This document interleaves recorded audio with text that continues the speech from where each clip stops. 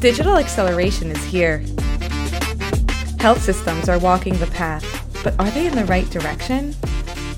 Welcome to Patient Journey Pioneers, roadmaps from the top digital leaders in healthcare, who share insights and strategies that are pushing the patient journey to new heights.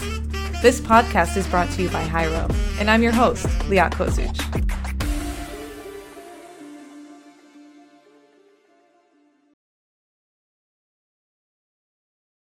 So, welcome to our third and final special Pre-ViVE episode of Patient Journey Pioneers. This is part 3 of a 3-part mini-series covering every aspect of one of the most important digital health events of the year. Today's Patient Journey Pioneer is Sarah Basie, EVP, Chief Strategy and Digital Officer at Providence, and the ViVE 2023 speaker. So, Sarah, thanks for hopping on the pod. Are you excited for ViVE? I'm super excited, and I'm looking forward to today's conversation, too. Yay! Okay, so on Monday, which is day 1 of Expo ViVE, you're speaking alongside other digital health luminaries in a session titled Digital First, Live and Let Die, which I love these names. Tell us a bit about the session and what you hope will be the main takeaways for attendees. So, I'll be joined by 3 other awesome CDOs, and we're really talking about how do you actually, as a large incumbent, start to be a little bit more relevant in this world where folks have so many expectations that are digitally driven, on demand, those kinds of things in all other aspects of our lives. And digital first, or, at least a big component of digital is really relevant in all areas except for healthcare. And then as we talk about this sort of transformation roadmap for healthcare incumbents, like what does that actually mean? And how do you build an innovation-focused culture? I think those types of things, we've got some unique challenges as incumbents in healthcare that some of the new entrants don't have, the insurance companies may not have because they've got different economics, all of these kinds of, we're going to explore, like, what does it actually mean to make this transformation? To be more customer centric, to be more affordable, to like kind of wrap in all of those things that we're experiencing by applying technology in other aspects of our lives. But healthcare is a little bit slow to catch on. It is, and it has many barriers that kind of keep us from keeping up with other industries. And is this your first time at ViVE, or were you there last year as well? This is going to be my first time at ViVE, so I'm looking forward to it. I was at Health this past year, but I'm looking forward to ViVE partly because it's got that health system and sort of incumbent angle to it, because we still deliver the most amount of care at scale across the country and frankly the world, and we still play an important role in the ecosystem. So it's important to you can't really change the game from the sidelines. Absolutely. What trends do you think we'll be seeing most of? Like maybe 2 or 3 trends that you're like, yeah, I'm definitely going to see that on the show floor at ViVE and the sessions. Well, from a technology perspective, I think there's general trend toward talking more and more about infrastructure and the big changes that we need to be making and investments we need to be making in healthcare infrastructure so that we don't rely on exclusively relatively old school, monolithic technologies, but rather taking advantage of the power of the market. So, and the innovation that's out there and all these like great founders and just great options that are emerging.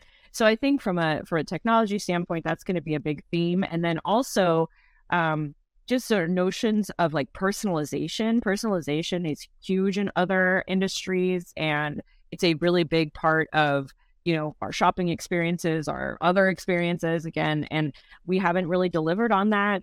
There are some technological limitations that have been in place in the past, and, they're starting to kind of, we're starting to wade through a lot of those. So that's great. And so I think, this notion of personalization, we call it identity-driven engagement. That's how we view the problem space within Providence. So I think those will be a couple themes that we'll see, and then convergence of different spaces. With, of course, like we've lived through now like a flock of black swans over the last few years, right? We never expected so many changes and so many once in a generation like events. But I think we'll start seeing industry convergence or like segment convergence or, product convergence in certain areas. And so lots of companies coming together to solve problems with more efficiently, or simply because, you can't just, some of them just can't stand alone anymore. And so, right. So that's another theme I think we'll see. Okay, excited to look forward to that. Now, speaking of trends, I think you, first of all, thank God we have someone like you on the forefront, kind of keeping track of all these digital demands and having Providence really keep up with those in many innovative ways. This kind of leads me to a term that you're coining, the digital healthcare flywheel. So the flywheel is a well-known and widely practiced strategy in the world of business and commerce. But I wonder, if you could explain to me and the audience how it can be applied to healthcare and more specifically to patients. Yeah, absolutely. We spend a lot of time talking about the flywheel, and there's different levels of it too. So there's like a business kind of flywheel, which is the concept of like, what's the internally coherent story for your business and all the pieces that kind of work together in order to make it a truly great company, right? Like that's one version of the flywheel, mutually reinforcing pieces of the same, kind of strategy.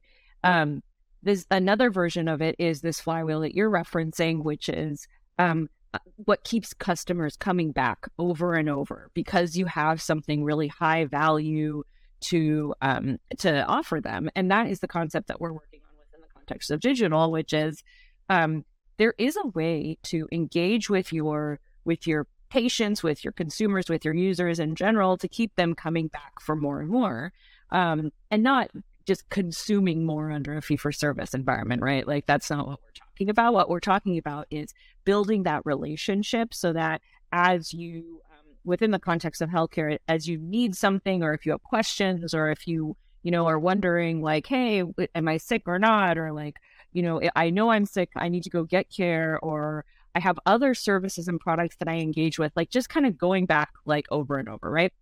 And so, so that's the concept that we've been working on within the context of digital. And we haven't had that in healthcare for a number of reasons. There are actually regulatory reasons why you can't, like, for instance, offer loyalty programs in the traditional sense in healthcare. But more fundamentally than that, we typically only engage with folks on a transactional or episodic basis, right? There really isn't that treatment of a person as a whole person, and looking at the full breadth of their needs, building out an ecosystem that addresses the full breadth of those needs, and doing it on a personalized in a personalized manner rather than on sort of like a cohort driven or persona driven manner. And so all of those things have been kind of barriers in the past, but going back to our infrastructure point, as we get some of that technical chassis in place for how you can actually do that, it'll make a big difference. Then you can build programs and services on top, and then all of those things together can function as bringing a flywheel together. So that the key is just make things relevant and useful to people. It's really not a mystery, right? And then they'll want to come back. And we just haven't done that because we only apply it in very narrow scenarios when folks are sick or injured. And when the idea is to extend that beyond those sort of very narrow situations. So I assume Providence is really on its way to creating this type of approach. How are you turning this into reality today? And what other digital innovations are going on? If you could let us in on some inside scoop over at Providence for better patient experiences. The idea of identity-driven engagement is going to be the technical chassis for that. And so it's this notion of understanding who a user is, right, by their identity around, them as a whole person. Again, so it's the identity, it's the account creation around that person, it's the connectivity of data and experiences and products and services around that person, and the integration around that, around a profile for an individual that's the first piece. The second piece is, okay, use those things to light up individual experiences across channels, web, mobile, in targeted outreach, etc. It's again not to drive consumption; it's to drive appropriate utilization of the health related, not just healthcare related, but health related content, services, programs, products, etc. The third piece is you don't want to just keep it limited to the things that we serve the system as from a Providence like from a we serve, because we can't do everything, nor should we do everything. There may be other partners that are better suited. And so connecting, having integrations into that full breadth of other products and services out there is a third component. And then the fourth is know what you're getting out of all of that, right? And we have this concept that we've been talking a lot about, and others use this concept as well, around RODI, return on digital investment, right? That's a really important thing. And that's been one of the big challenges of digital health, is demonstrating value to the user, to the system, to the ecosystem. And so that's the big, we're building that technical chassis, and then we can layer a lot of other products and services on top of that. So that's one big body of work around identity-driven engagement. Another body of work is, and these two things go very close, hand in hand together closely, which is around navigation. We often make it very difficult for patients to kind of make their way around, and their, healthcare is extremely complex. We expose them to all sorts of complexity on the back end, like just the whole, think about the, bill payment process and insurance and all of that. The financial side of things is so complex, and it's how the heck is a person supposed to know? Even I can't read an EOB. I don't, and I've been in healthcare for a long time. So anyway, so we're working on a navigation platform that is actually based on it's got kind of we have a large language model and a conversational element to it, so folks can ask us questions in real life, and then we can understand, based on our language models, what is the question that they're actually asking, and then guide them to the workflows that will help them get their task completed. So that's another big body of work that we're working on. And of course, these two live very close. These two kind of big product areas live together, and they're all multi-channel, and they live, so our navigation platform, for instance, lives on all of our digital channels as well. So those are some of the things that we're working on. So refreshing to hear how even you can't read the whole bill payment process, and you've been in healthcare for so long. So it's refreshing to also see, some latest innovations that are helping to simplify all these complex situations, especially when the patient is in his or her most vulnerable state, right? They're dealing with those vulnerable situations, and it's let's make it easier. So again, as I said, thank God people like you are on the forefront who are so conscious of the problems and the solutions. I heard you speaking on a Becker's podcast episode about the beauty of bringing in partnerships and integrations and not having to reinvent the wheel. Sarah, I know you have a busy day ahead. I guess my last question really is, when I have you back here towards ViVE 2024 in a year from now, what do you think it is we'll be discussing as far as trends or something that, you're predicting into the future? Well, it's interesting, and we're on the heels of the Monday following the Silicon Valley Bank collapse, and I think we'll be having some, and this is one incident, true. However, of course, there were other banks that were affected as well, and but we talked about black swan events, right? A little bit. The view of the world is going to change, and these types of events that are major due to the digital connectivity, due to our economic reliance on all this global sort of view of everything, and the interdependencies and the reliance on one another. I think one of the things that we'll be talking about is just how do you actually, what are we all doing in this kind of environment? And I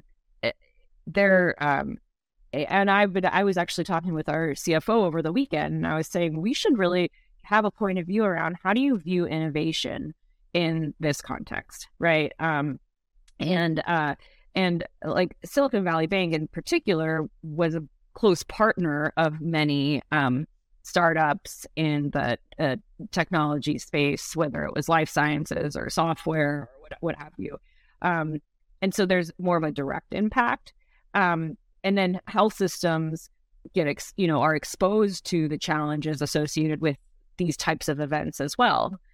And so all these things are connected, right? And I think what we'll be talking about is how do you deal with all of it?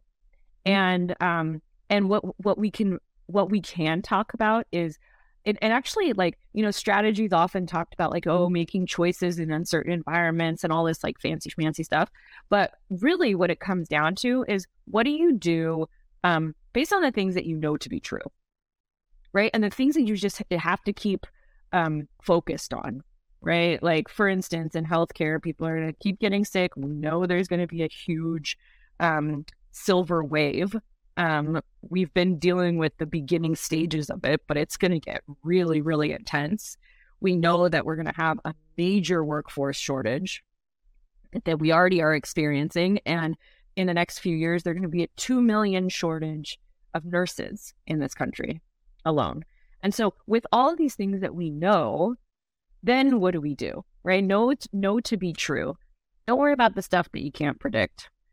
You plan for it, you make your business as resilient as you possibly can, but don't try to I think that's a fool's errand to some extent. And let's focus to the extent that we can on the things that we do know. And so I think that's what we'll be talking about, is what were the things that we knew? What did we do about it? And how are we, sort of accelerating the pace at which we do things about it in a more streamlined, focused way.